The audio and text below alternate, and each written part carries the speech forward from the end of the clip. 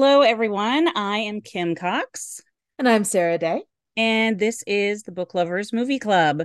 Today, we will be talking about the 1991 horror thriller, The Silence of the Lambs, and the 2007 crime drama thriller something, Zodiac. So can't wait to talk about that. But Sarah, how are you Yes. doing this week? I am enjoying some beautiful weather and trying to be the kind of person who actively goes outside. That is lovely. I am not. It was very nice today, but I've mostly been inside. It's still been hot and or rainy here. Have you been reading or watching or listening to anything interesting lately? I am listening to a very silly book that I am enjoying very much, called Assistant to the Villain.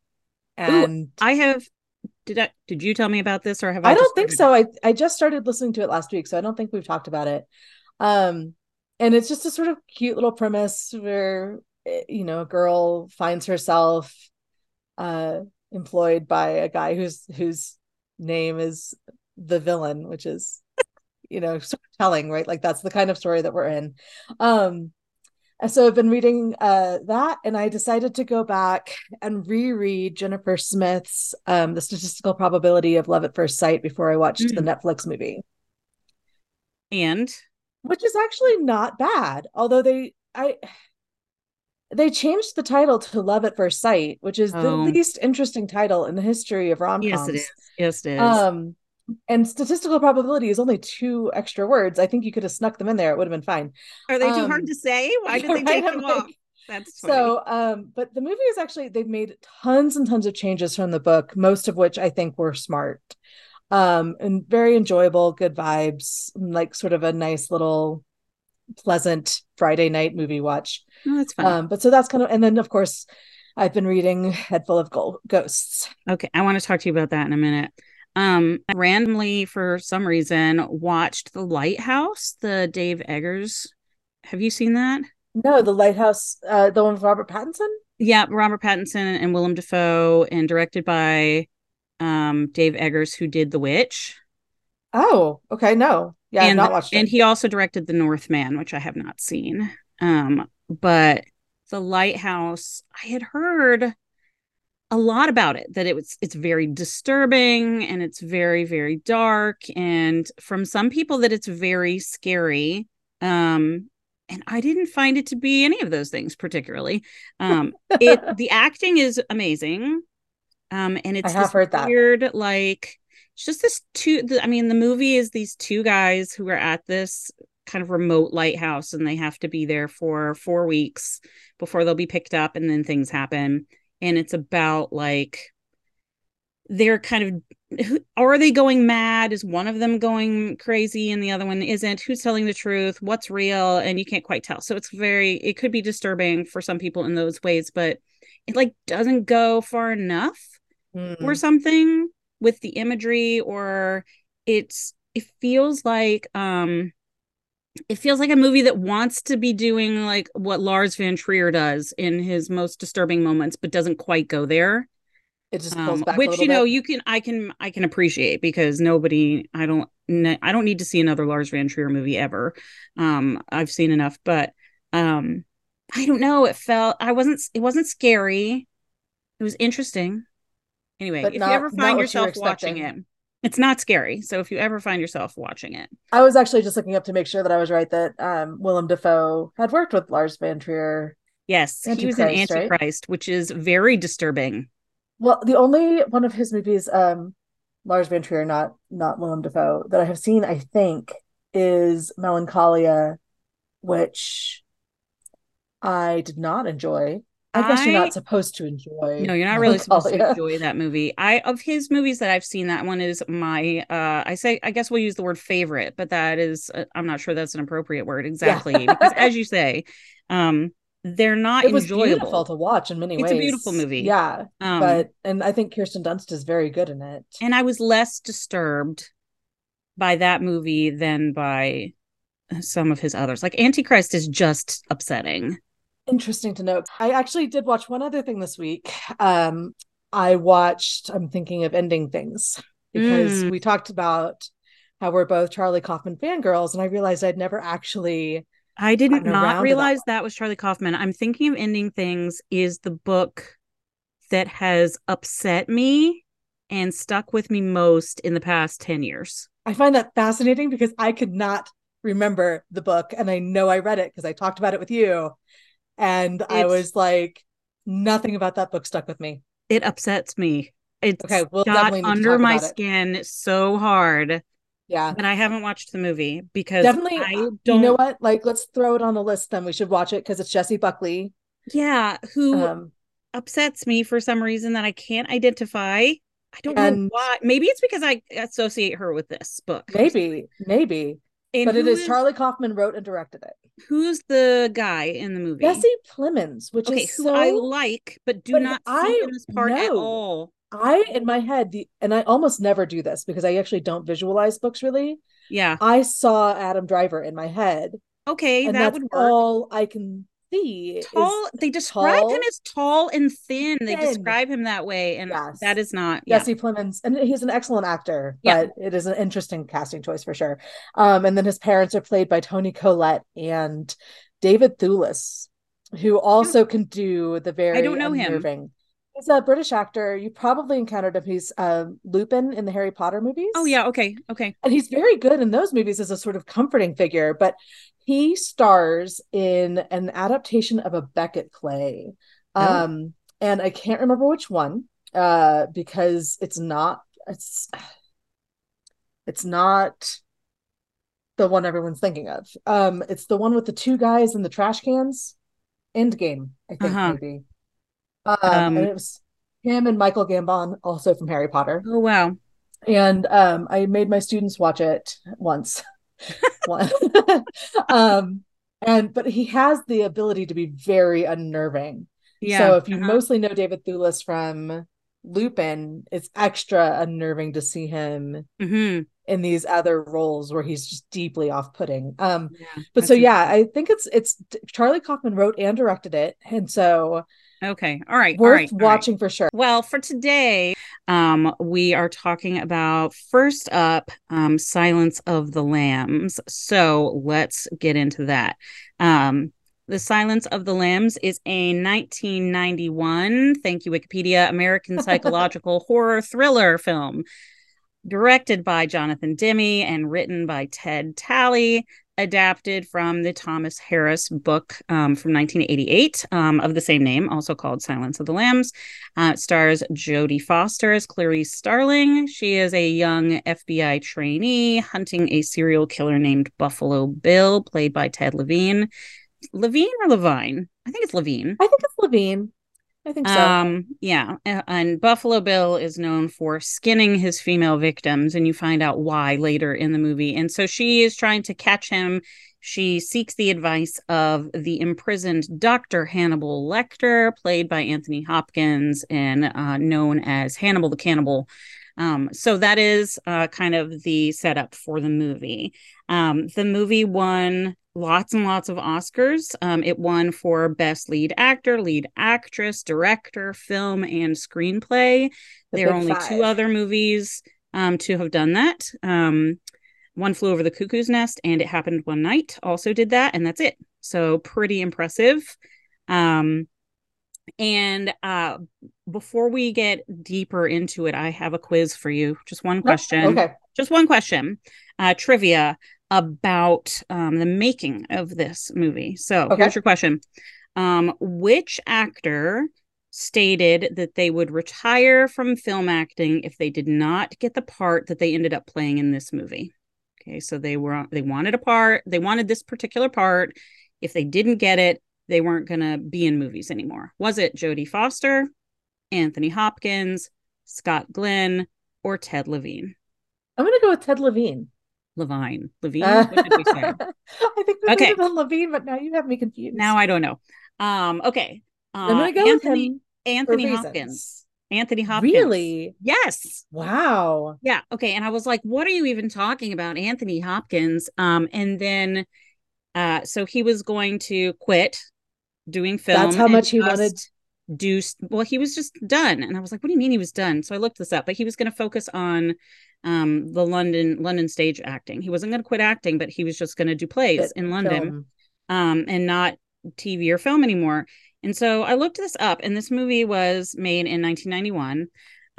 Took a while for it to get made because, somebody had the People were a rights to little it and then nervous other about people were this going to direct too. it, and they went back and forth with lots of different people who were going to play all these different leads. Michelle Pfeiffer was offered the lead for Clarice Starling at first, but she I could not didn't see that want at it. all. She didn't want it. I mean, Um, it's a tough part. It's a tough and movie. Jodie Foster badly wanted it and campaigned for it for a long time, and finally convinced Demi to give her the part. But so Anthony Hopkins, who is, Sir Anthony Hopkins, household name, one of the most amazing, impressive actors of our lifetime, but no one knew who he was before this movie.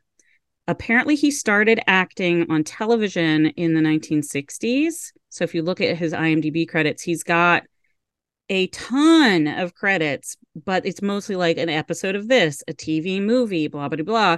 And then he was cast in um David Lynch's The Elephant Man, in like Oh yeah. 1980, but Okay. it wasn't like this big huge box office success. The Elephant Man, it did okay, but um and then he did, not a whole lot that people would know between that time and Silence of the Lambs. So he just wasn't having, he was working steadily, but not having a ton of success until the Silence of the Lambs, which is bonkers to me because he's always Because been famous, right? what He's at always least been two famous. he's won at least two or three more Oscars, He's I won, think. that was his first nomination. And then after that, he's been nominated 5 or 6 times and he's won two. And one of them was just a couple years ago for The Yeah, he Father. won the father. Yeah. But yeah, he was done. He was like, Wow. I really want this part. If I don't get it, it's a sign I'm not doing film So anymore. a lot of movies would have very different Uh-huh. casts if Anthony Hopkins had quit film. Isn't that That's wild? interesting. That is wild. I was just thinking Ted Levine just because he seems so deeply committed to this part. Yeah. And I've only seen him in like two other things, and one of them What? is Monk. So Yes, that's what I know him from too. That's that what was I know very him from too. disconcerting to be like, oh, okay. But I mean, I think it's fascinating because you mentioned that a lot of other people had been considered for these parts. I cannot imagine anybody but Jodie Foster and Anthony Hopkins I know. in those roles. The idea that those two characters, the dynamics between them, it's hard to imagine any other actors It being. really is. And I feel like if you've seen the movie before and you're thinking back on it, and I know that you were watching it for the very first time Yes. for this podcast, which is amazing. But it's a widely watched movie. People know it. And I think what people think of most is a couple of really iconic moments, right? So, Yeah. um, the girl down in the well, and Buffalo Bill saying put the lotion on the skin, that obviously is a very famous line. But then we think about Lecter and Clarice together, and they only have 4 scenes, and none of them are very Really? long. Yeah. Wow, And that's he incredible. yeah and he uh Anthony Hopkins, I also found this bit of trivia, which I will not get completely correct, but this is close. He won for best actor with the second least or least amount of screen time of anyone who's ever won. So Wow. he's only on screen for like a total of 24 minutes or something like that. It feels Um, like so much more. yeah. And he occupies the film in this Yeah, way, that is remarkable once you realize that he's not actually there all that much. that's And the fascinating. two of them together is only in these handful of scenes, which is remarkable. Because they really are. I think I mentioned this to you before that watching this movie for the first time, I was really worried that it wouldn't hold up or that it would feel Mm-hmm. unsurprising because I had been exposed to so much sort of cultural allusion to this Right. film, right? Because if you've grown up in the 90s and early 2000s, there's no shortage of references to Hannibal the Cannibal. I remember, was it David Letterman who came out on the Oscars wearing the mask? Oh, is that who it was? I think it's Letterman, but I could be wrong. That could be Um, right. But yeah, I remember that. and there's the lines that everybody knows, like the fava beans and a nice Chianti line.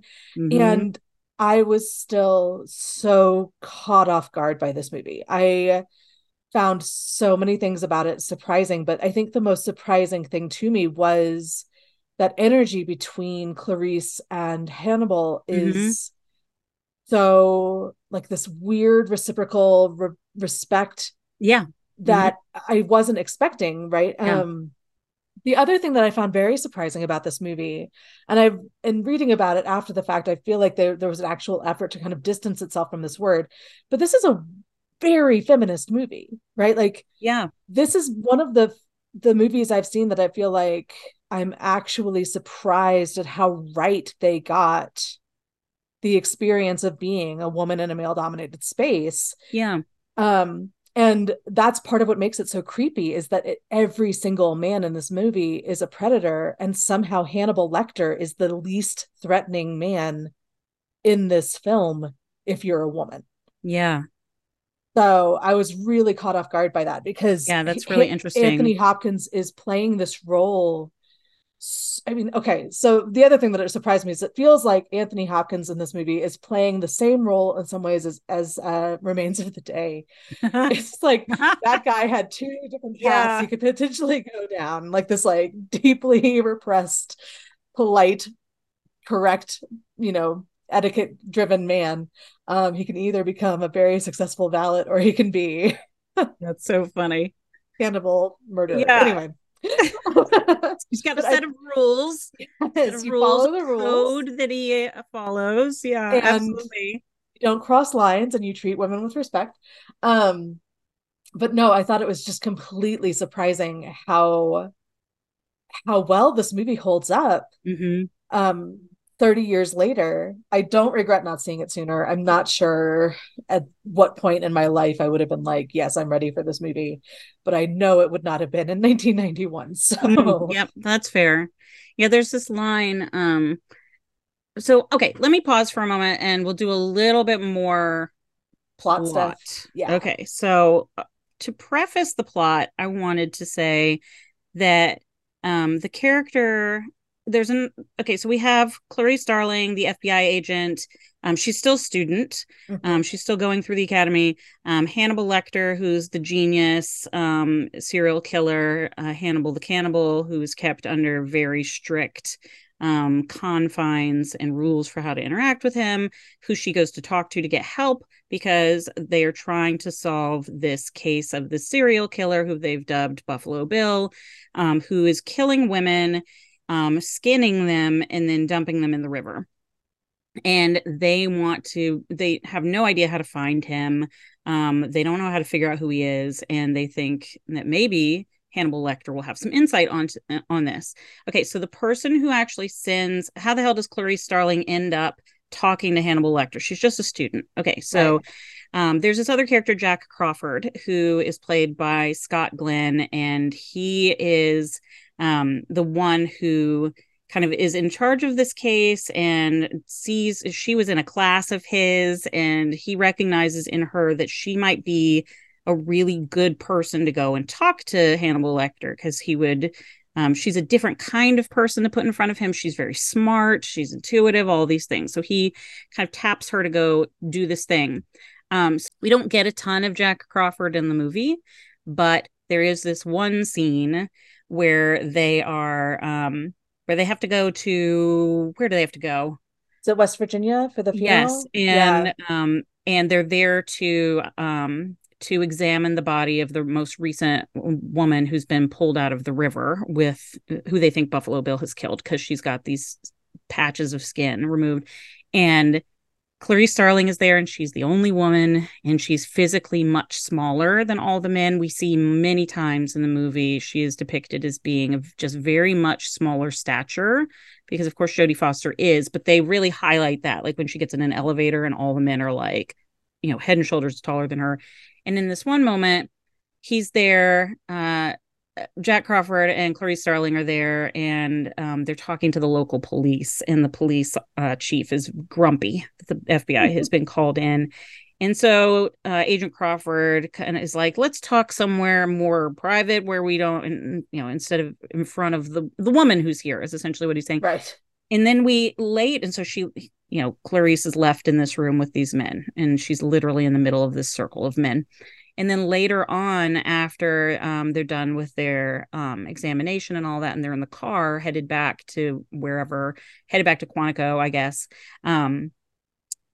He's like, you really didn't like that when I pulled him out and said what I said. And she says this very feminist thing, but it's Mm-hmm. so understated and it's just straight to the point. It's not okay. First of all, I must say, for the record, get up on your fucking soapbox about feminism. I'm all for it. But she Yes. doesn't in this moment. She's not like, fighting a cause or something. She just says, the other men look to you for what to say and how to behave. It matters. Matters.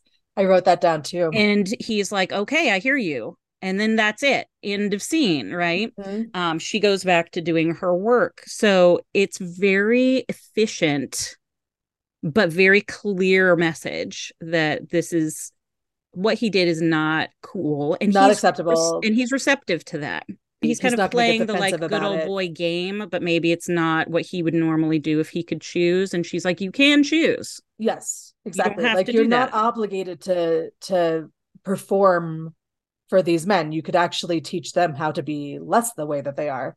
It Right. is notable though to me is that the movie seems to leave hanging the suggestion of some kind of attraction, Yes. or he's, and especially with all the underlying daddy issue Yeah, sort that's of true. stuff. Yep. 100. And so that very like last scene between the two of them, I was very fascinated to realize that it's not necessarily played as threatening, but there is a sort of underlying tone of like something could happen here. He might want something to happen here. Well, And I what would are the say, power dynamics, and yeah, how and the does power that, dynamics make that is that as inappropriate. safe a person as we thought he was? But she's not a student anymore in that That's last true. scene, She has right? Because she has graduated. He did graduated wait and until she then. smiles back. And I will Yes. say also for the record here to not to give Jodie Foster some credit. Um she was offered the part of Clarice Starling in the sequel in Red Dragon. But in that movie, in the script that she originally was shown, there was stuff happened, but they become Hannibal Lecter and Clarice Starling become romantically involved. And she Yes. said, no, That is not the that I'm not that is doing not the that. relationship. That's not appropriate. Clarice would never do that. And they're like, well, right, but she had her brain scrambled. She's Right. Like there's some sort of I read a whole thing about like, because it does remain in the movie. I just don't know if they changed how it remains. But yes, they that's the changed it book. quite a bit, evidently, from the Okay. way she originally saw the script, and apparently the way that it was rewritten after. Um, uh, why can't I think of her name? Julianne Who Moore. just Julianne Moore. The only name that was coming to me was Marianne Moore, and that's a poet. Anyway, um, I mean, but you can that's see how that would happen. Yeah. yes. Apparently, it was rewritten after she was brought on board, and probably Jodie Foster would have been fine with the way it was rewritten. So that's a bummer. But anyway, Yeah. okay. No, it is So, it is interesting though. Yeah. I mean, because that moment probably stuck with me more than almost anything else in the film, mm, was that it matters. And she's just very direct, eye contact, no sheepishness, no second guessing herself. yeah, And a situation with somebody who is her authority figure, who has and she's in not the letting him off the hook at all no, and in it that is moment. really, really stronger because of its understatedness, I Yeah. think. Mm-hmm. But the moment in the funeral home with all the men around her is so upsetting. Yeah, it's very upsetting. She's at the center and she's being watched by the circle of men. And the fact that cops are being portrayed as predators, as I think very, Mm-hmm. it's very chilling, but it's also, I think, a kind of ahead of its time in many ways. Yeah. In terms of its representation of law enforcement, this film, I think, is doing some really interesting things. And I don't Yeah. know if that's part of the book's sort of messaging too, or if it's I don't just how. remember. I read the books, but it's been so long ago that I don't really recall. Um, okay, so a little bit of plot. So there's this guy, he's done this stuff. We know that there's a serial killer that they're looking for. The movie begins with Jodie Foster with Clarice Starling running a like training course in Quantico at the FBI headquarters where she is a student, and she gets tapped kind of towards the end to say Jack Crawford wants to see you, and she finds out um, that she's got this assignment. She's going to go talk to Hannibal Lecter. So we get that interaction between that first scene with her and Hannibal Lecter very early in the movie, where she goes directly in kind of cold and Mm-hmm. talks to him. And we get all those famous scenes where we find out that he's a genius, that he can smell the perfume that she wears sometimes, but not Not today. that day. He knows what the perfume is, but she's not wearing it today. So, right. So he's presented as this sort of stereotypical, I'm sorry to say, genius serial killer Yeah. whose IQ is just beyond regular people, and that's why he was able to get away with things the way that he was. Um, anyway, so we have these interactions. He gives her some information about how to maybe what to, a little bit of insight into some things, and says, I can't talk to you or fill out your questionnaire unless you give me something. I want to be transferred. I want to view, because he's just in this like dungeon kind of place. And so she ends up coming back and offering him you'll get to walk on, you'll be transferred to this place, you'll have a window, you'll be able once a year, you'll have a week where you can walk on the beach and blah blah blah. And he's like, I'm not buying it, because and he's right, it was It's a fake, lie. Yeah. it was a lie. um and the reason for this offer being given, and it ends up being given for real, is because a senator's daughter has been taken. And we get to see the scene where, in a very Ted Bundy kind of way, if you know Mm-hmm. anything about Ted Bundy, um, Buffalo Bill fakes an injury so that this woman will help him put a piece of furniture into the back of his van. And she just does it because she's a nice person. Like, she Yeah. sees this man struggling. He's got a cast on one arm. He can't get this little love seat into his car, and she just stops what she's doing. She got home and with some groceries, and she's going to go upstairs and feed her cat and have Peter some Cat. dinner. We see the kitty cat in the window, and she sees him struggling and offers to help. She's just being nice. And it's very out of Ted Bundy's playbook. He did exactly the same thing, faking injuries to get women to help him with stuff. And um I really feel like this film ruined American Girl for many, many people for a very long time. I didn't know why people had problems with this Tom Petty song. It oh was the yeah, creepiest moment in the universe when that's right. suddenly you're like, oh crap, like Oh Tom yeah. Petty is now the soundtrack to Oh, I didn't a even think of that. I love Tom violent. Petty. I refuse. Okay. Yeah, no, I've had people make references to that over the years, and I never knew, where I was like, why wouldn't this be your favorite Tom Petty song? It's a great song. No, Now because I Buffalo know. Bill. All right, so he Abduction takes City. her, and we find out later, like, we see where he's keeping her, and he's got his house set up so that, like, down in the basement is all like his murder lair, right? Yeah. And he's got a sewing room, because we find out that he's making a suit out of women's skin, which is obviously horrific. And he keeps them in this old well, is what it looks like. Right, it's this Mm. circular stone thing. It looks like she's at the bottom of this old sealed up well. Um, and they know that the women are taken, and it's not until a few days later that they are killed, and they don't understand why. And then Clarice Starling figures out why, and it's that he starves them for a few days so their skin loosens up so that he can get it off better. Okay. And there's some horrific scenes with her down in the basement, and then there are some um scenes where we learn more about Buffalo Bill, because we don't hear much from him, but we see him Mm-hmm.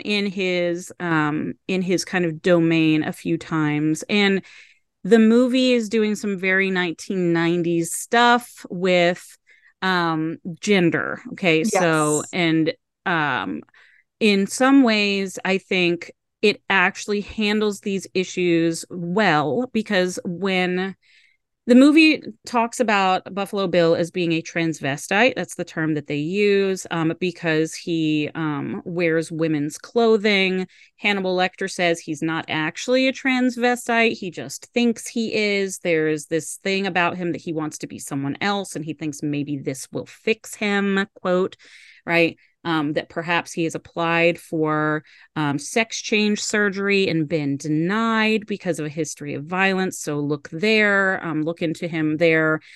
He's giving Clarice Starling clues. He actually knows who this person is, but he won't Mm-hmm. just flat out say it. He's giving her clues.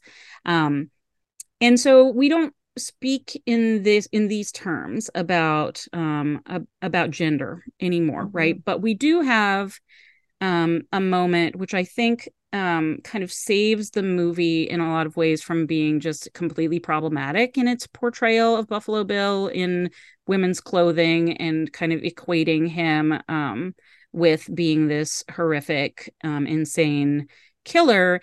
Is that Jodie Foster's character, Clary Starling, specifically says there is nothing in the psychological literature that ties people who wear cross-dressing to any sort of violence. They, Mm-hmm. typically violence is done to them, right? That she says they tend to be more passive, which maybe is not a term we might use, but it's a little too generalizing, obviously.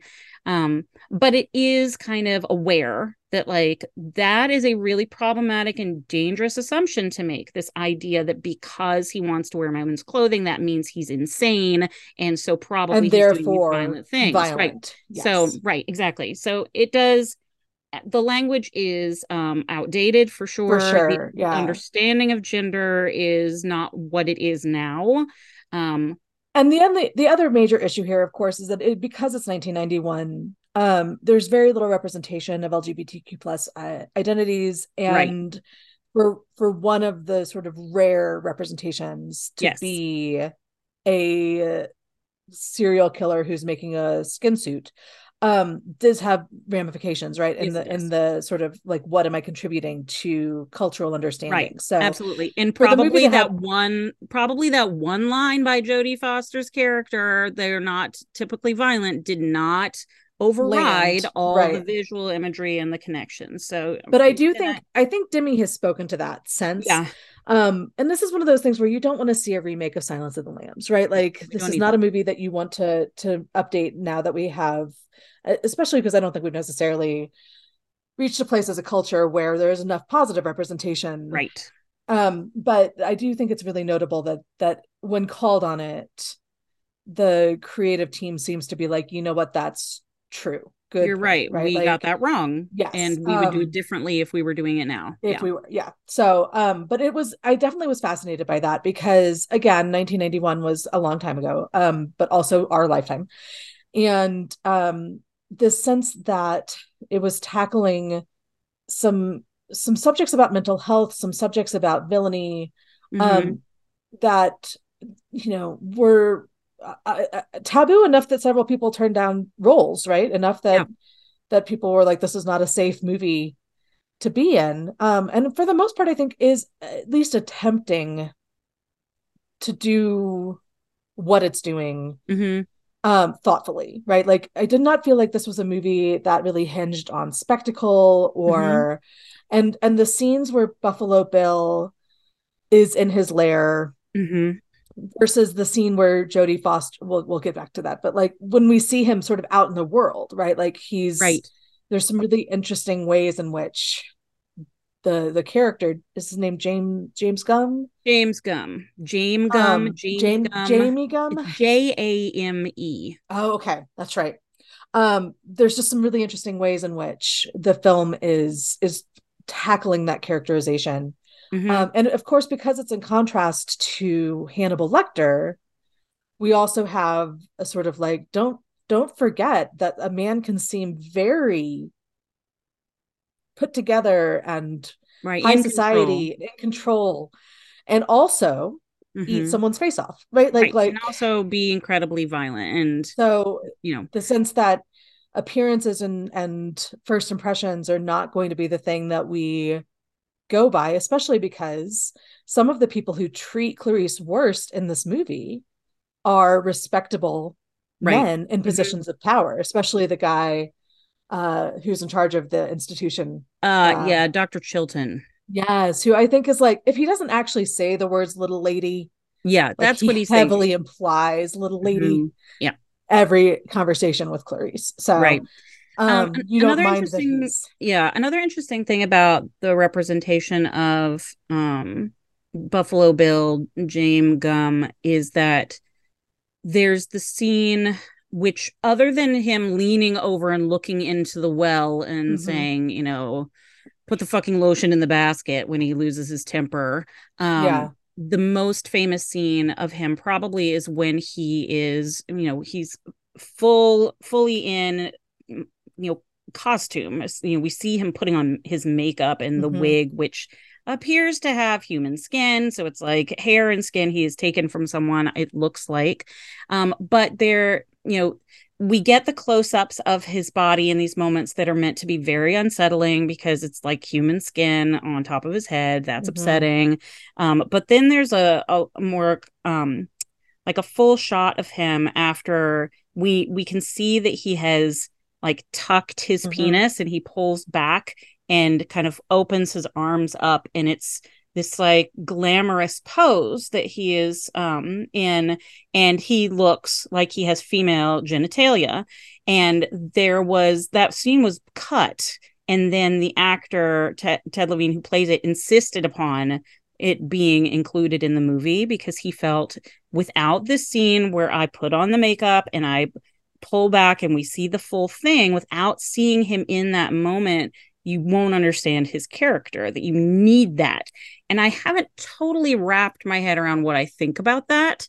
But it's interesting that there was the impulse on like the The directing filmmaker's cinematography part. team Mm-hmm. to not do it, and that the person who, and he apparently really dove into this character, did lots of research for this character, talked to lots of people, um trans people, and all sorts, and read lots about serial killers and lots of things, did lots of homework, and he felt it was just absolutely important that it be there.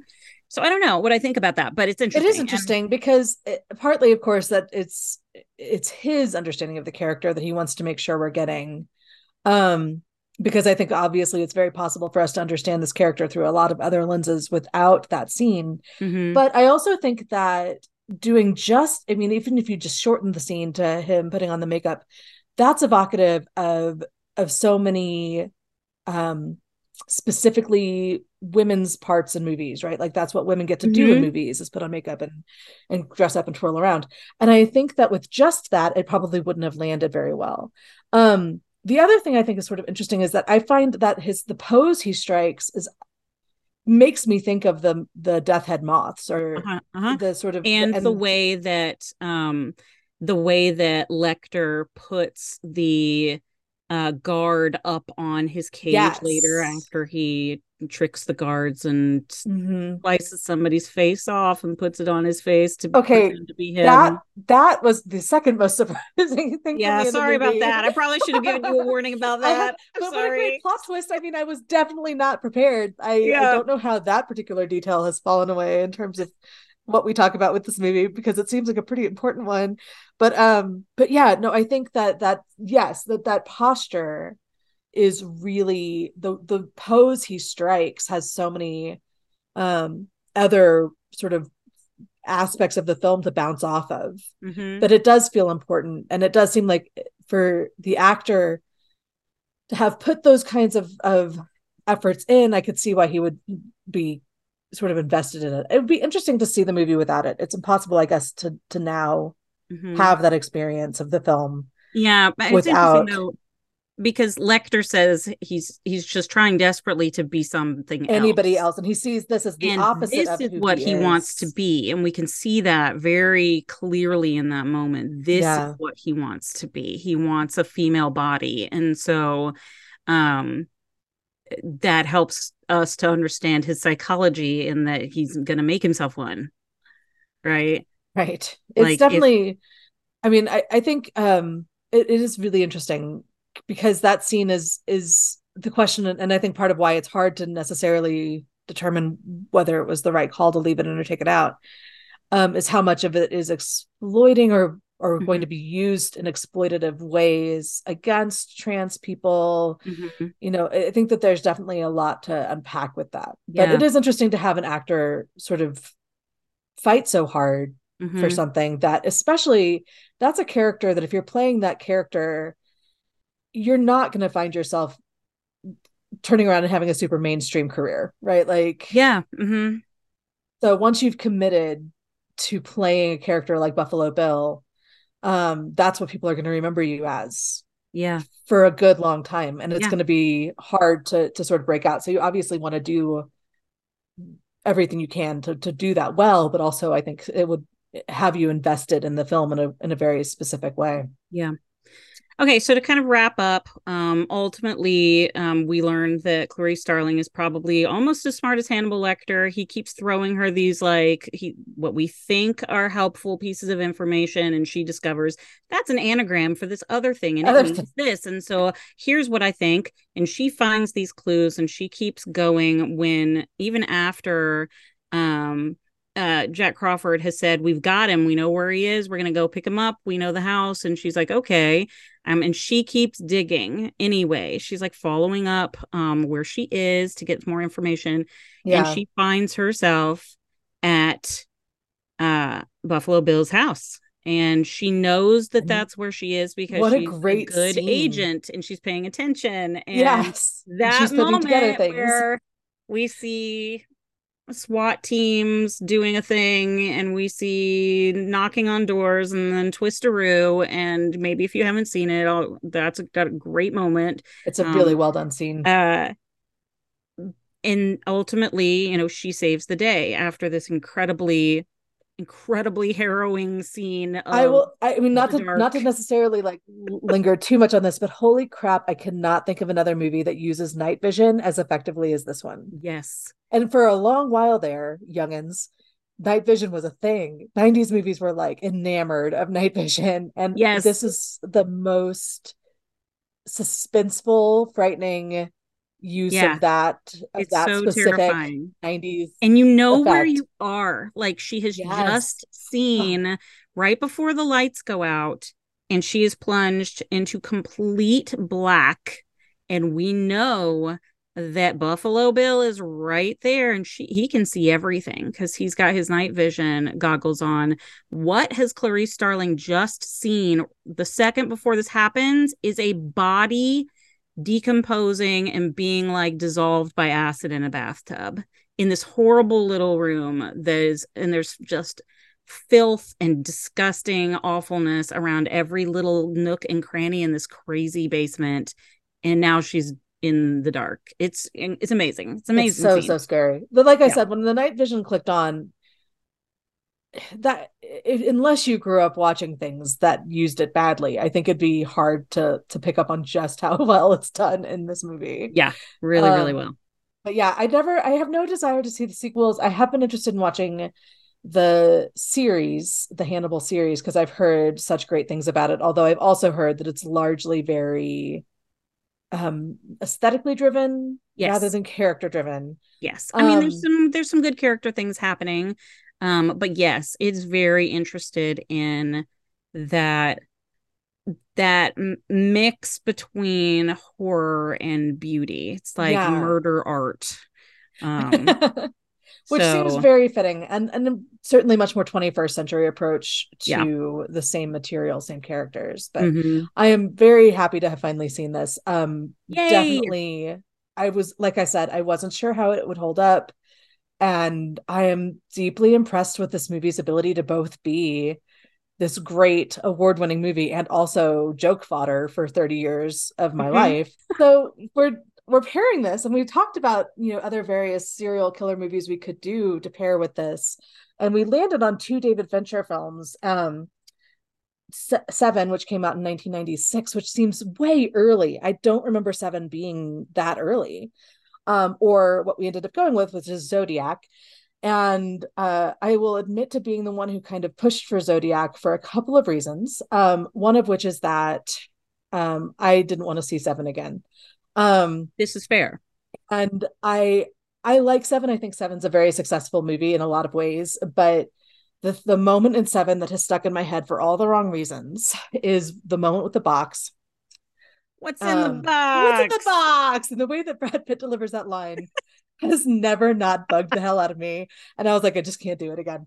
But I also think like Zodiac is a really fascinating little movie. It comes out in 2007, so Mhm. it's a full decade after Seven. But Seven is one of the reasons that David Fincher ended up getting attached to this project, because he did have an obvious interest in serial killers, and obviously is very capable of creepy and surprising things. It Not scared of is violence at all. no, yes.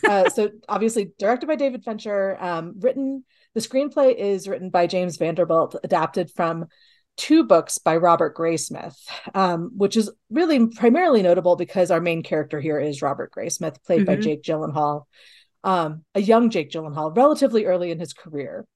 He'd already been in Donnie Darko and Brokeback Mountain by this point, but Jake Gyllenhaal was not, I think, sort of a blockbuster movie name yet in Yeah. 2007. It also features a performance by Robert Downey Jr. in that moment where we were kind of getting Robert Downey Jr. back. Right. So he sort of, Yay. I'm so glad we yes, did. it was kind of like a renaissance for him after having such a troubled late 90s and early 2000s. And also an early Mark Ruffalo movie. And I think Mark Ruffalo is the hero of this film. Yeah. He's just so good in this performance.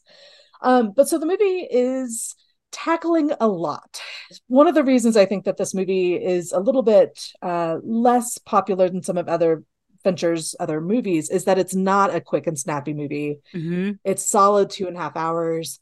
And he has more material that he cut and kind of fought to keep in. And I think the director's edition is another 5 to 10 minutes longer, even. Mm. And I it would is, watch that. yeah, the scenes that I read about being cut all seem like they'd be worth watching. And if you're in for 2 hours and 37 minutes, I feel like you're in for 2 hours and 45 minutes. At that point, Yeah. you're Yeah. in.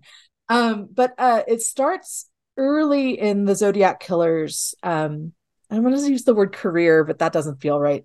With one of his first confirmed killings. And it follows two different groups working to solve this, well, multiple groups working to solve this confusing case. Hmm. The cops from several places in California and the journalists at the San Francisco Chronicle, primarily Robert Graysmith, who was a cartoonist Yeah.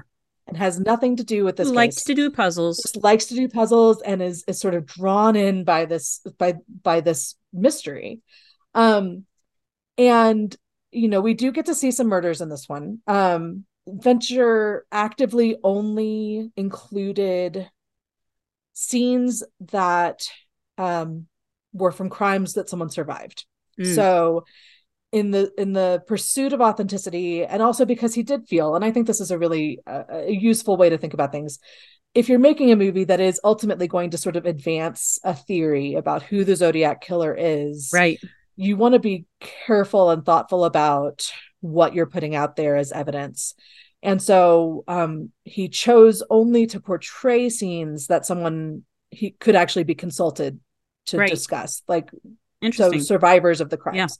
Um, but the opening sequence is very atmospheric.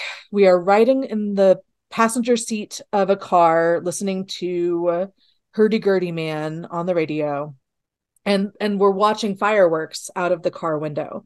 And it's a very useful sort of setting because we are frequently put in this position of sort of observer or voyeur, like we're in a sort of interesting vantage point. And this is when we meet two of the first victims, and we follow them through their murder and attempted murder. So this is how we're introduced to the Zodiac.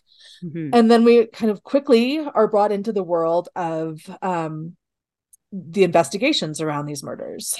But the movie ends up covering solidly 25 years, I think, of time. Yeah. So Fincher has a challenge, of course, kind of trying to figure out how to cover this huge swath of time while also getting in all these details that are getting picked up along the way. Yeah. And so even though we do see the murders, even though there are some very suspenseful scenes, it's also a movie that's about how do we find information, how do we share information, and how frightening it is to realize that all of these pieces of knowledge were there and some Hmm. people had them, but not everybody had all the information. And there's this Yeah. great scene where they're like, talking to the police in Vallejo, and Vallejo's like, oh, but that didn't happen here. That one's like Sonoma County. So there's a whole other police department that has Right. information that they haven't even thought to call.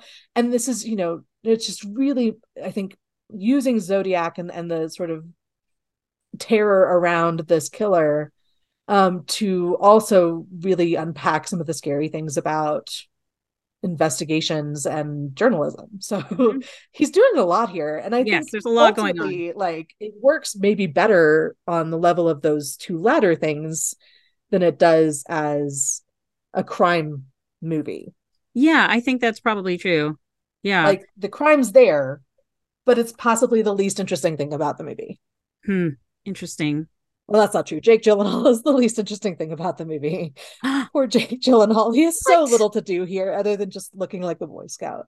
He does get to Um, go a little off the deep end. he does. It's true. He gets very dark circles under his eyes. Part of the challenge of a movie that covers this much time is, of course, everyone's supposed to be aging. Mm. And at one point, Mark Ruffalo, who's playing David Toschi, who's this fascinating human, right? Like, in real life, fascinating human, and in the movie, a fascinating character. He's the character that, like, Bullet is based on, right? And then they make a Dirty Harry movie that's sort of a rip on the Zodiac killer. Um, and he's constantly like stealing other people's food and like snacking on animal crackers, and you're just like, who is this? And wearing bow ties, like, what is happening? Um and Mark Ruffalo is, I think, maybe early 30s when this movie is made. um and he has a line about how he's been a detective for 25 years, and I was like, sir, did you start when you were 7? Like, this doesn't, there's no real effort to age anybody. It's a sort of fascinating thing where you're like, huh, okay. Like, the passage of time is signaled to us in a lot of really useful and effective ways, but not in any attempt to age these actors up over the course of the film. Oh, That's that's just funny. I'm a slightly bothered by this. I apparently hung on to that particular detail. But yes, so plot wise, it's a kind of, it's a complex plot in a lot of ways because there are so many moving pieces and lots of character names and lots of actors you recognize who pop up for 4 minutes and then you never see them again. But it hinges on the performance of John Carroll Lynch, who is one of those character actors you recognize, but I mean, I'm looking at his face right now and I'm like, what else has he been in? And the answer is like a million and a half things, but you don't know his name, right? Like, Yeah. he's that kind of actor.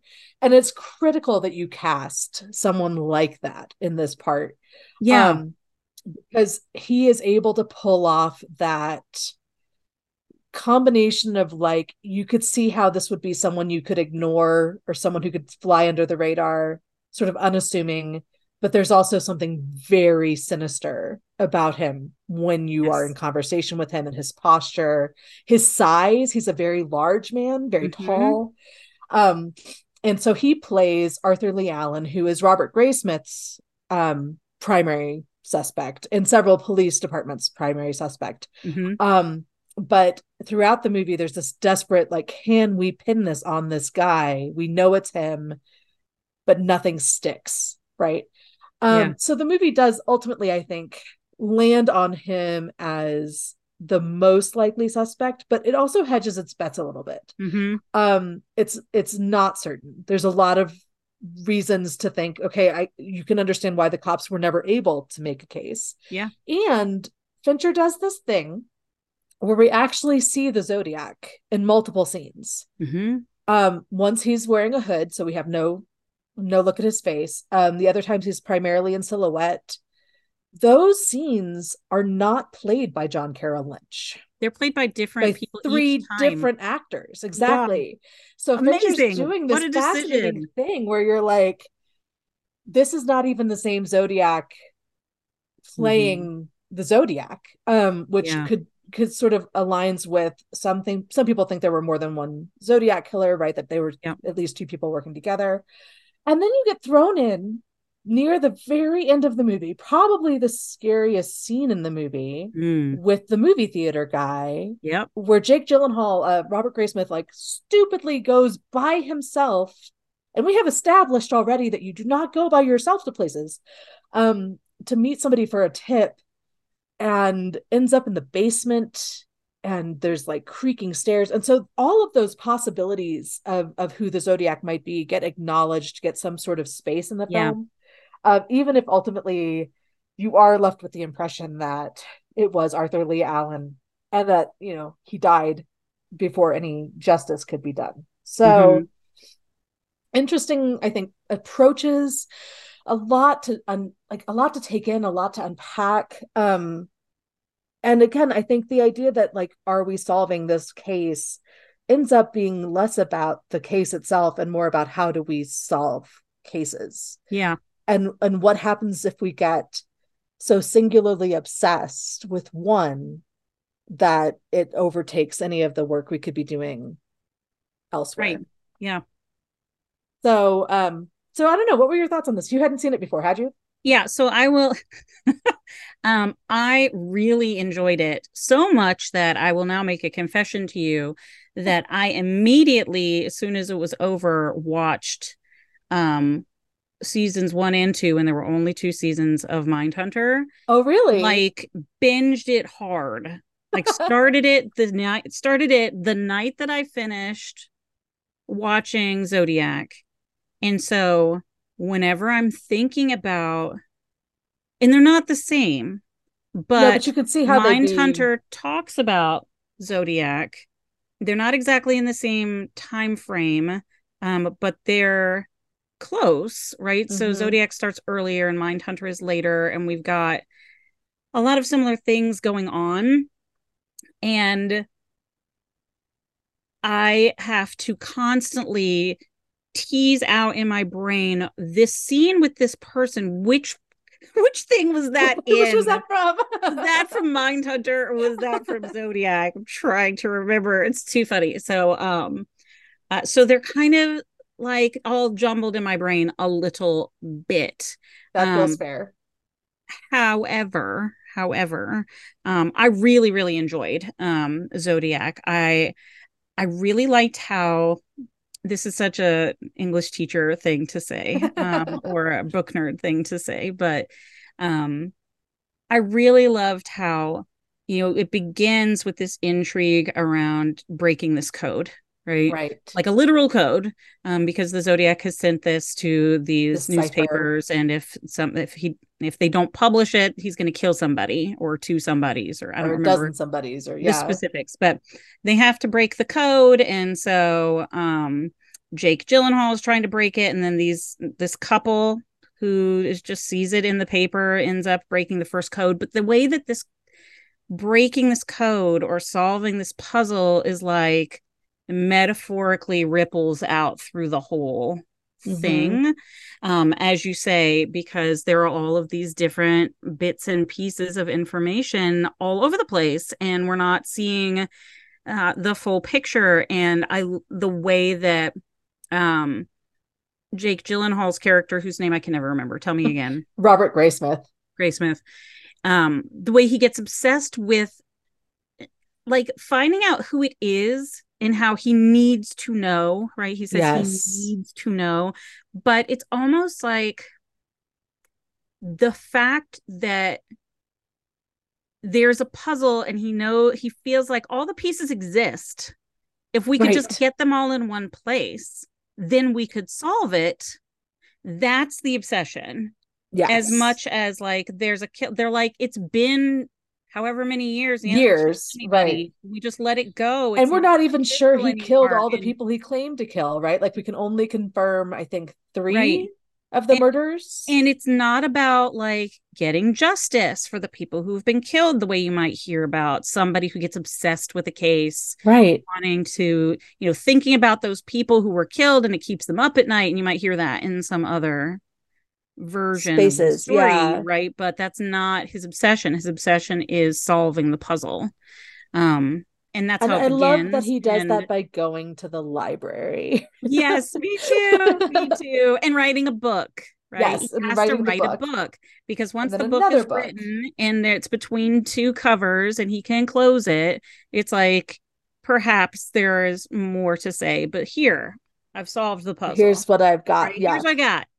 I put it Here's all all the together. pieces of information in one place. And what's her Um, name? His wife even says so, like Melanie, yeah. finished played by, Chloe Sevigny, thank you. Um, one of like three women in the entire movie. right. And she's such a random, like, I know. what a random choice. I mean, the movie is just chock full of amazing actors, right? Yes, But the cast is the unbelievable. cast is amazing. But she even says this, like, once he starts to do the thing that you expect the man to do, once he gets obsessed with work, and how many movies are like this in some way, obviously. Yeah. He's neglecting his family and not, calling home when he's supposed to be home, or if he's going to be late. And eventually he loses his family over his obsession.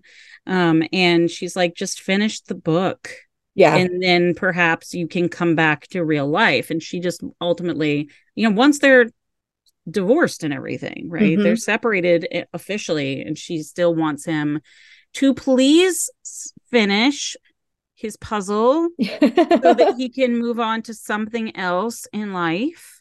Well, and Um, it's fascinating because the movie sets them up as going on a blind date. mhm. And the thing that must have caught her interest is his sort of Yeah. obsessive nature, right? Because she comes back to his apartment to wait all night for a phone call. So she knows this about him. Well, Like, I mean, the way that it's presented in that scene is he is very concerned for his friend, yes, right? He's worried that his friend has walked into something bad and done a stupid thing, because she's like, right. that was stupid. And he's like, But you're of right, course, a that was woman has to stupid. point out that it's stupid, right? Not a Yeah. single one of these men has like actually put together that you don't go meet a stranger in a strange Right. Or place. maybe it's stupid, And but it's it'll be like, he's fine. got It'll a be fine. gun, right? Like, Yeah. okay, So he you can can't see shoot it, but how it's fine. perhaps she might think that this is just a really touching aspect of his character, that he Yeah. cares so much about his friend. But ultimately, he does. He seems to genuinely care about his friend. Fascinating aside, though, as much as Fincher was working to keep the aspects of the crimes themselves authentic, he completely manufactured that friendship between Paul They Avery weren't friends at and all. Robert Graysmith. Apparently, no. Apparently, they were not friends. I am And, heartbroken. it takes some work to actually finagle a believable path to friendship for those two men.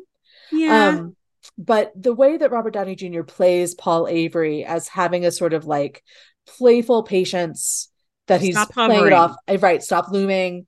Looming. They get their Yeah. little inside jokes. And this is a very, in some ways, a very standard Robert Downey Jr. role. It's the Mm-hmm. kind of thing where you need somebody with that level of personality to make the character Mm-hmm. someone you can invest in, because he is a little bit bad at his job, and Mm-hmm. he is a little bit you know he gets somewhat obsessed, but he's also a little bit rogue. He does some things that are not great, He's a judgment great wise. reporter, but he's Right. also, The film also things fall misrepresents. apart because he's an alcoholic and because he Right. doesn't do things He's necessarily not when a he's supposed to do not a them. And good yeah. disciplined, right.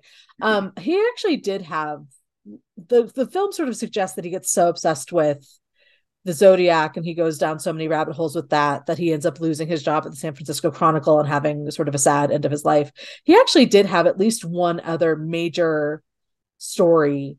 He covered the Patty Hearst stuff, Oh yeah. and he had some major success journalistically speaking with that. And also, he was married, he had kids, and that part of his life is obviously not central to this film. And really, nobody's family is interesting, right? Right. Like, the Mm-hmm. film is not about like humanizing these men by showing us their wives and children. Right. um Because Graysmith, he doesn't need a wife and right. kids in this movie to I make the mean, movie aside work. from the one adorable scene where he has his sons doing research Yes, and he that is calls them his great. colleagues. That is great. But it helps to showcase how far he has fallen into this obsessive Yes. hole.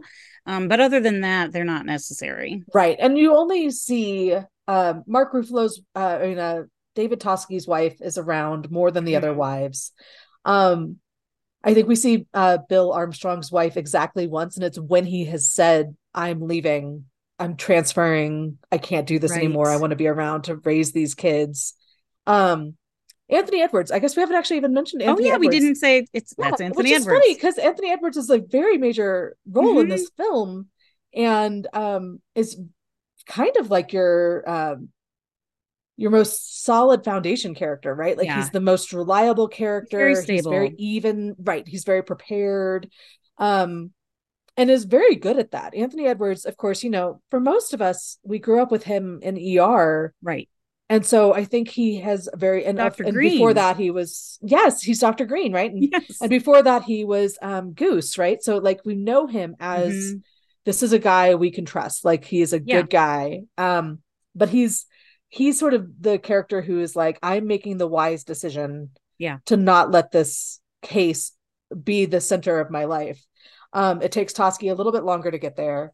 And we have some other really random things. There's a lot of emphasis here on handwriting analysis. So you Hmm. have Phil Baker Oh, Hall just being fascinatingly popping up yes. and opining on handwriting. You have Brian Cox here playing Melvin Belly in this very weird real life twist where the Zodiac said, I want to talk to Melvin Belly. Right. And they put him So on weird. a daytime like talk show, and he calls in, and I think I read that he called in 54 times to avoid the call being traced. Oh my gosh. And the cops are trying to get Melvin Belly's playing this very like sort of, I'm understanding, I want to get you help, let's meet at this church, and trying to get the two characters to kind of flush out the Zodiac, and of course it doesn't work. But it is really interesting to think about a moment in our cultural time where that would have existed, where Yeah. like they start at when the Zodiac killer sends the first three letters, and the newsroom is full of men trying to decide what to do with this letter. Do we run it? Do we run it on the front page? Hmm. um and one of the points is like, are the other two newspapers running it? Like, do we even know if they got it? Hmm. And Yeah. basing the decisions on what the other newspapers are doing, and then putting this televised conversation with a serial killer, and every radio station is talking constantly about this killer. So if you're in the car with your kids and they're talking about the Zodiac threatening to blow up a school bus, Hmm. you can't escape this sort of Yeah, there's story. this idea I think that happens in both movies and also in Mindhunter and in most movies where you would say this is a serial killer story, Yeah. books, movies, TV, what have you. And it continues to be this way because, of course, people really enjoyed the Hannibal kind of Mm-hmm. extension of the universe series that, gosh, I don't know, how old is that now? 10 years almost at It's this been a point. while. Yeah. Um, but nonetheless, it presents this idea of this killer who is in control, right? They are and the police and the journalists and all the people are flailing around trying to figure out what to do, like anticipate their next move, figure out who they are. And the killer is presented as kind of sitting back, Yeah. making their decisions, and then just being like, haha, never gonna catch me, right? And always presented as very smart. But I do think that Zodiac shows us some of what happens, and Mindhunter does this too, that we would love to think that all of the serial killers who have never been caught or who went for a very long time without being caught, that the reason that happens is because they're just fucking brilliant. Yeah. When actually it's Reality. usually because of, failures in the investigation, Yep. just simple lack of evidence, or it was handled wrong, Drawing or the wrong whatever it might conclusions from be. what you have. Right, making the wrong assumptions. And Mindhunter does some interesting things with that. I'm sorry I keep bringing it up because they're just trying to figure out, well, what even is a serial killer and how does that even, like, the term serial killer didn't exist yet, Right. and they had to create it, and they're trying to figure out what makes these people different from like a crime of passion or something else, Yeah. and it was tended to be this kind of larger than life mythologized image of the killer as brilliant.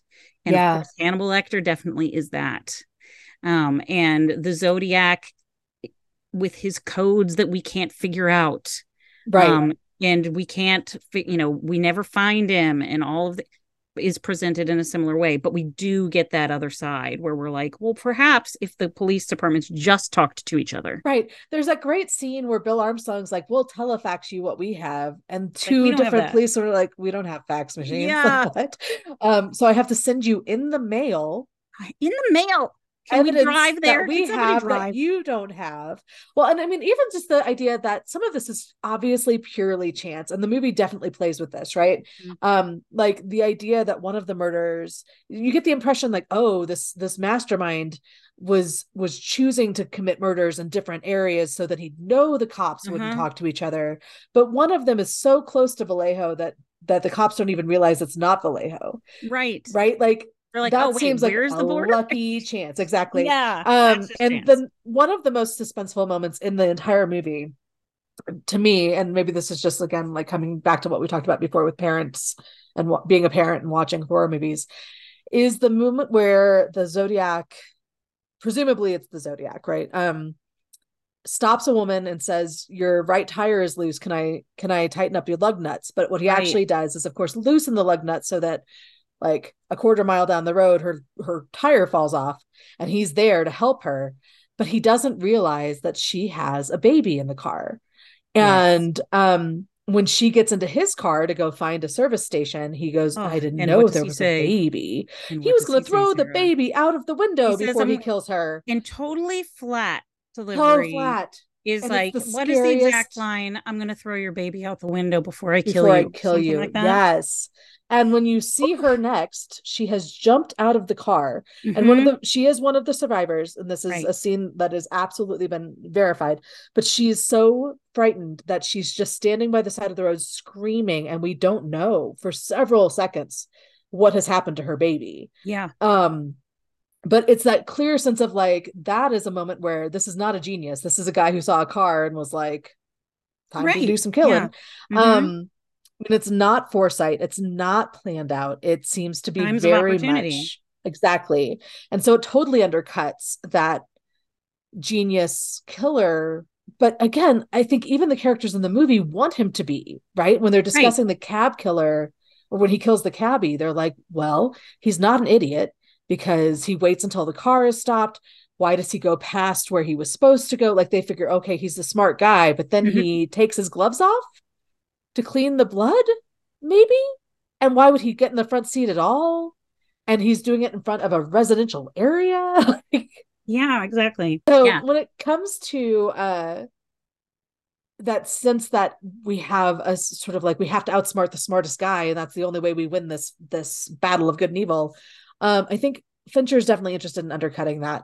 Mm-hmm. It is interesting too, thinking about these two movies together, because obviously, Silence of the Lambs is a building sense of urgency. We know there's a Yes. ticking clock. This girl has days to live. Can we find her? Right. And that tension is ratcheted up because she's the daughter of a senator, so there's a political element. There's all this pressure on Mm-hmm. Clarice to solve this crime now, right? We have to save this girl. We have to end the serial killer's And then the reign of lambs terror. might stop screaming. Right. Oh, such so, but the idea that we have that urgency and it's getting more urgent as the movie goes along, Zodiac has to kind of flip that, because in real time there were a couple of years where people Yes, where it was were urgent. horrified and it was urgent, and then things sort of dropped off. Mm-hmm. So the letters stopped coming. There's no more murders for a few years. And essentially it is a cold case, right? So Yeah. when this movie came out, it actually did lead to the case being reopened. Mm-hmm. And it also led to a lot of a sort of cultural, like, oh, I'm interested. I wanted to see if I can solve this case. And this movie is timing wise, I think, right there at the sort of CSI forensic sort Yes. of moment. Like, how do we do procedurals? But it's also, I think, early in the true crime wave of Yeah, for sure. interest. Yep. And to some extent potentially even helps to kind of kick it off, even though it wasn't a hugely successful movie critically or commercially. It was pretty successful critically. But you end up with this idea that like I could solve this murder Yeah. because Robert Graysmith is just a cartoonist, right? He's just this guy who doesn't have any extra Mm-hmm. insight or access. He manages to get some, Like he gets to where he's like, I can knock on the door of this cop, like the police station, and the cop is going to let me in and look at his files again. Right. I'm going to go talk to this victim's sister because I Mm-hmm. can. Oh, Yeah. probably one of my favorite sort of random casting choices of the entire movie is Clea Duvall showing up for like 4 minutes to play one of the first victim's sisters. I love Yes. Clea Duvall. Oh, she's great. And she's not in much lately. I think she's actually directing now. Um, but this idea that Jake Gyllenhaal, as sort of like Boy Scout looking guy, Mm-hmm. just wants it bad enough he can solve it is absolutely part of the current ways that we think about true crime. And Mm-hmm. then within 15 years since this movie came out, we have had Yeah. like the Golden State Killer Yep. murder solved by essentially an amateur who just got Mm-hmm. interested in the case and just knew how to do research. Yep. And we see it getting spoofed places. I don't know if you've watched Yellow Jackets. Yes. Oh my god! But so the citizen detective plot Yes. line is one of my Yes. favorite things. Where there's this forums full of people, and even if you just scroll Facebook enough, you'll Mm-hmm. see people who are like, "Here's my I've been detecting clues. So I'm gonna offer my 17 thoughts about this unsolved murder that happened in 1983."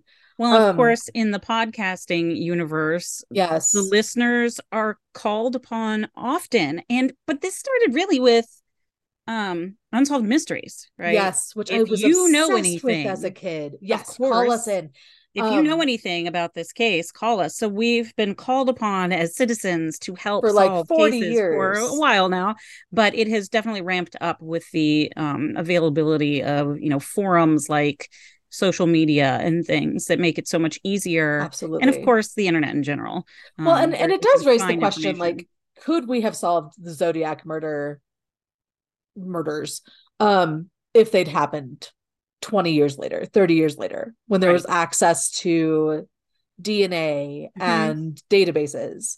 Um, but I think that Fincher is sort of suggesting that ultimately this same human error was always Still going to be happens was and still always going to be happens. there. Yeah, Yeah. like um so that having access to information doesn't necessarily mean we're going to get the right conclusions from that information, or that the Mm-hmm. information ultimately isn't going to help us. Like Yeah. they spend half the movie trying to get more handwriting samples from Arthur Lee Allen because he's ambidextrous, and this entire theory hinges on the idea that his handwriting will match if they can just get something he wrote with his other hand. Right. And then nothing has ever been found to corroborate that. Like, And I know, maybe you, I don't know if you looked into this or not before today, but there was some theory about a very specific, about a specific person that was thought to maybe be the Zodiac killer recently, there's very recently been a group of these, I think like earlier this largely, year. yes, like within the last couple of months, maybe even.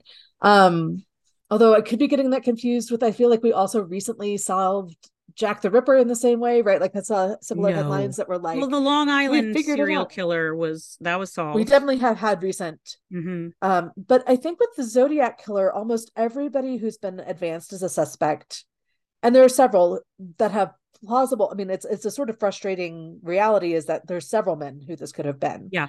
and all of them are dead.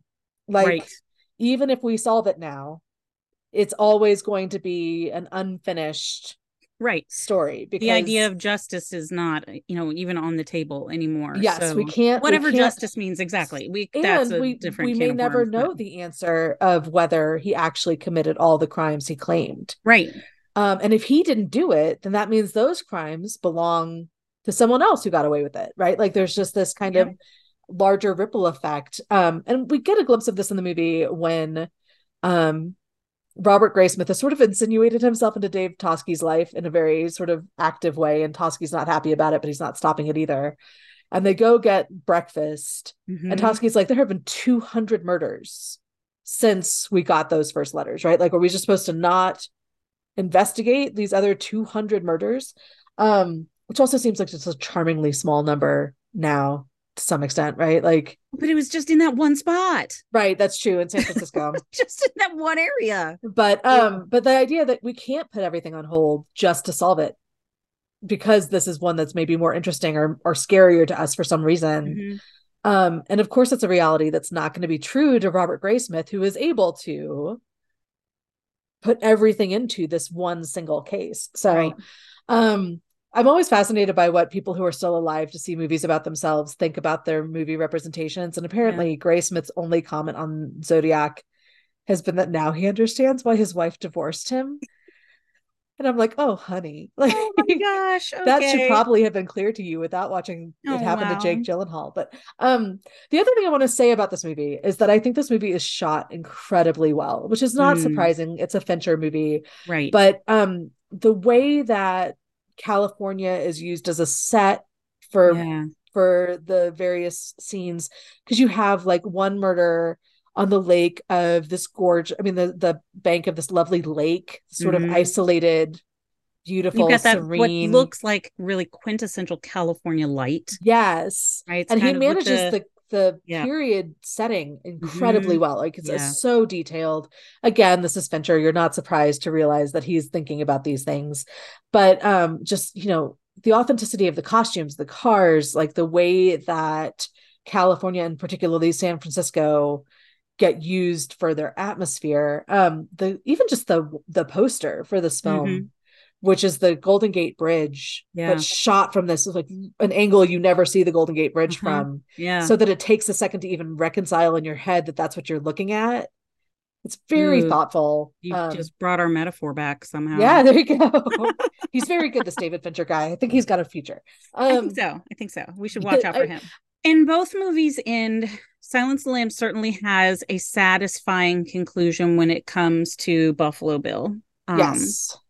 but it does end with it's open ended in that Mm-hmm. Hannibal Lecter gets away, and And the feeling we that you get when you realize that you might be rooting for him I know, I know. is troubling in Yes, ways that it are is. similar to Zodiac's Yes, it vibes. is.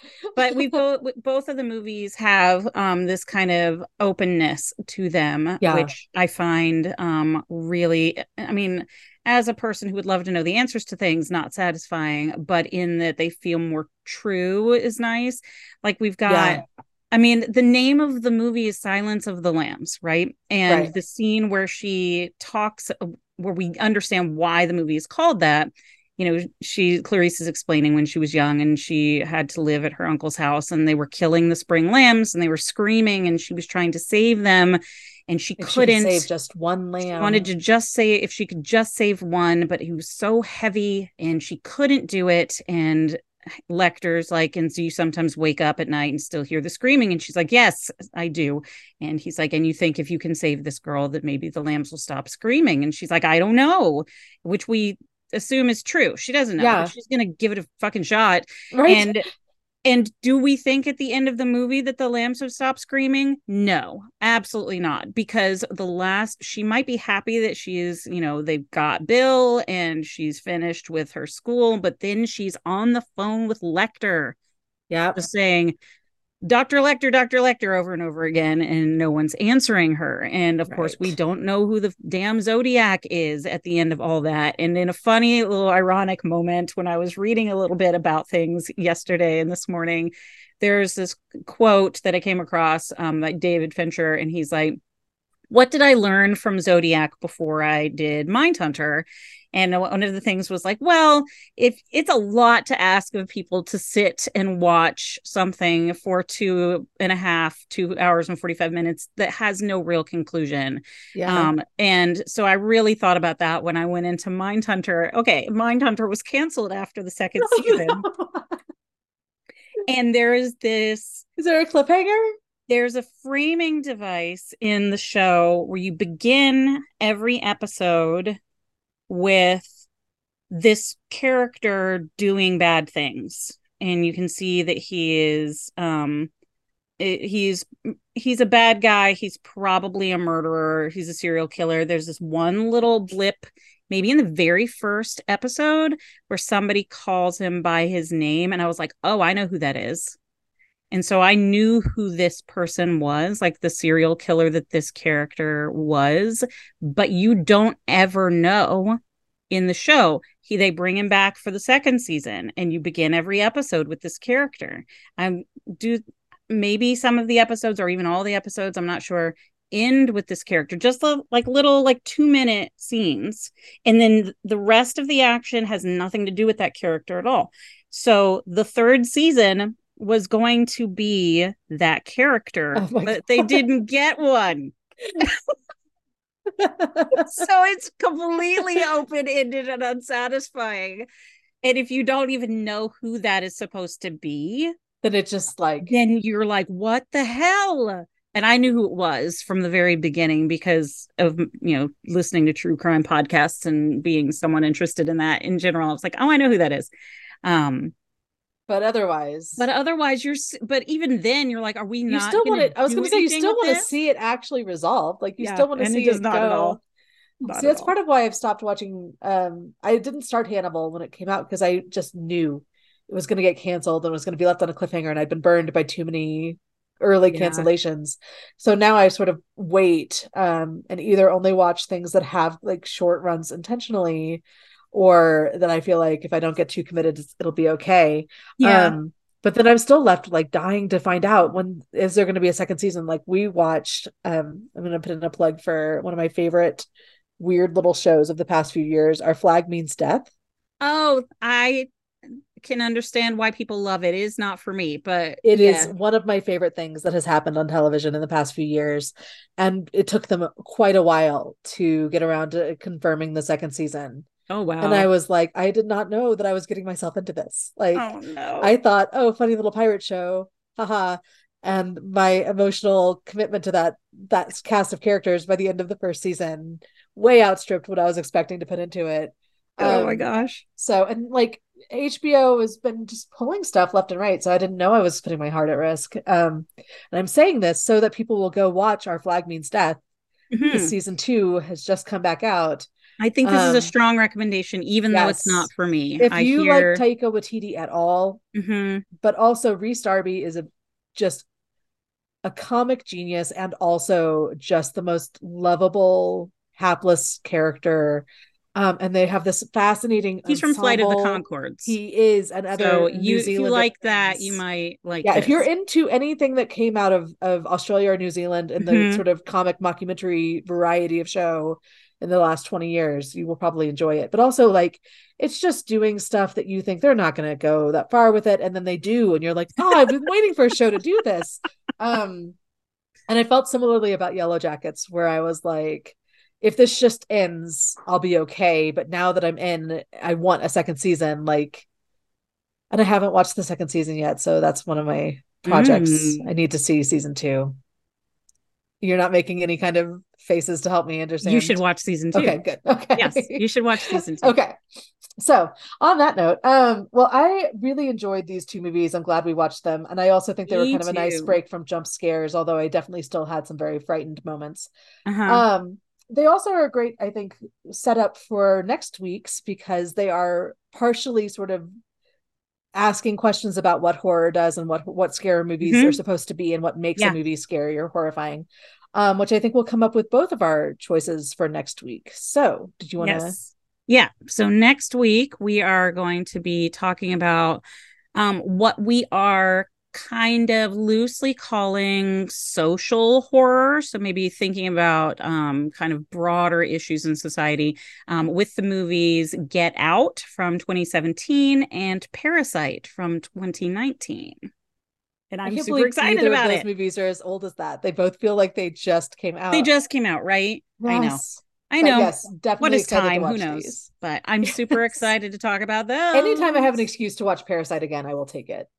And the following week, we will be talking about another movie, which we'll tell you about later, but also the book that we're reading for the month. So, Yes. So if you haven't um, started reading Head Full of Ghosts, Head Full of Ghosts, if you want I don't know why I to. have a hard time with that title. I keep wanting to say it. Like, is that what it's really called? So Yeah, get started. if you want to kind of join in vicariously with the discussion of Head Full of Ghosts and not have it spoiled for you, you might want to start reading it. It's not horribly long. Yeah, it's a pretty quick read, I think. Yeah, but you might want to think about that. Though I'm only reading it during the daytime. Oh, that's fair. Well, it was a pleasure talking to you, Sarah. As always, See looking you forward to next next week. time. Okay, bye. Bye.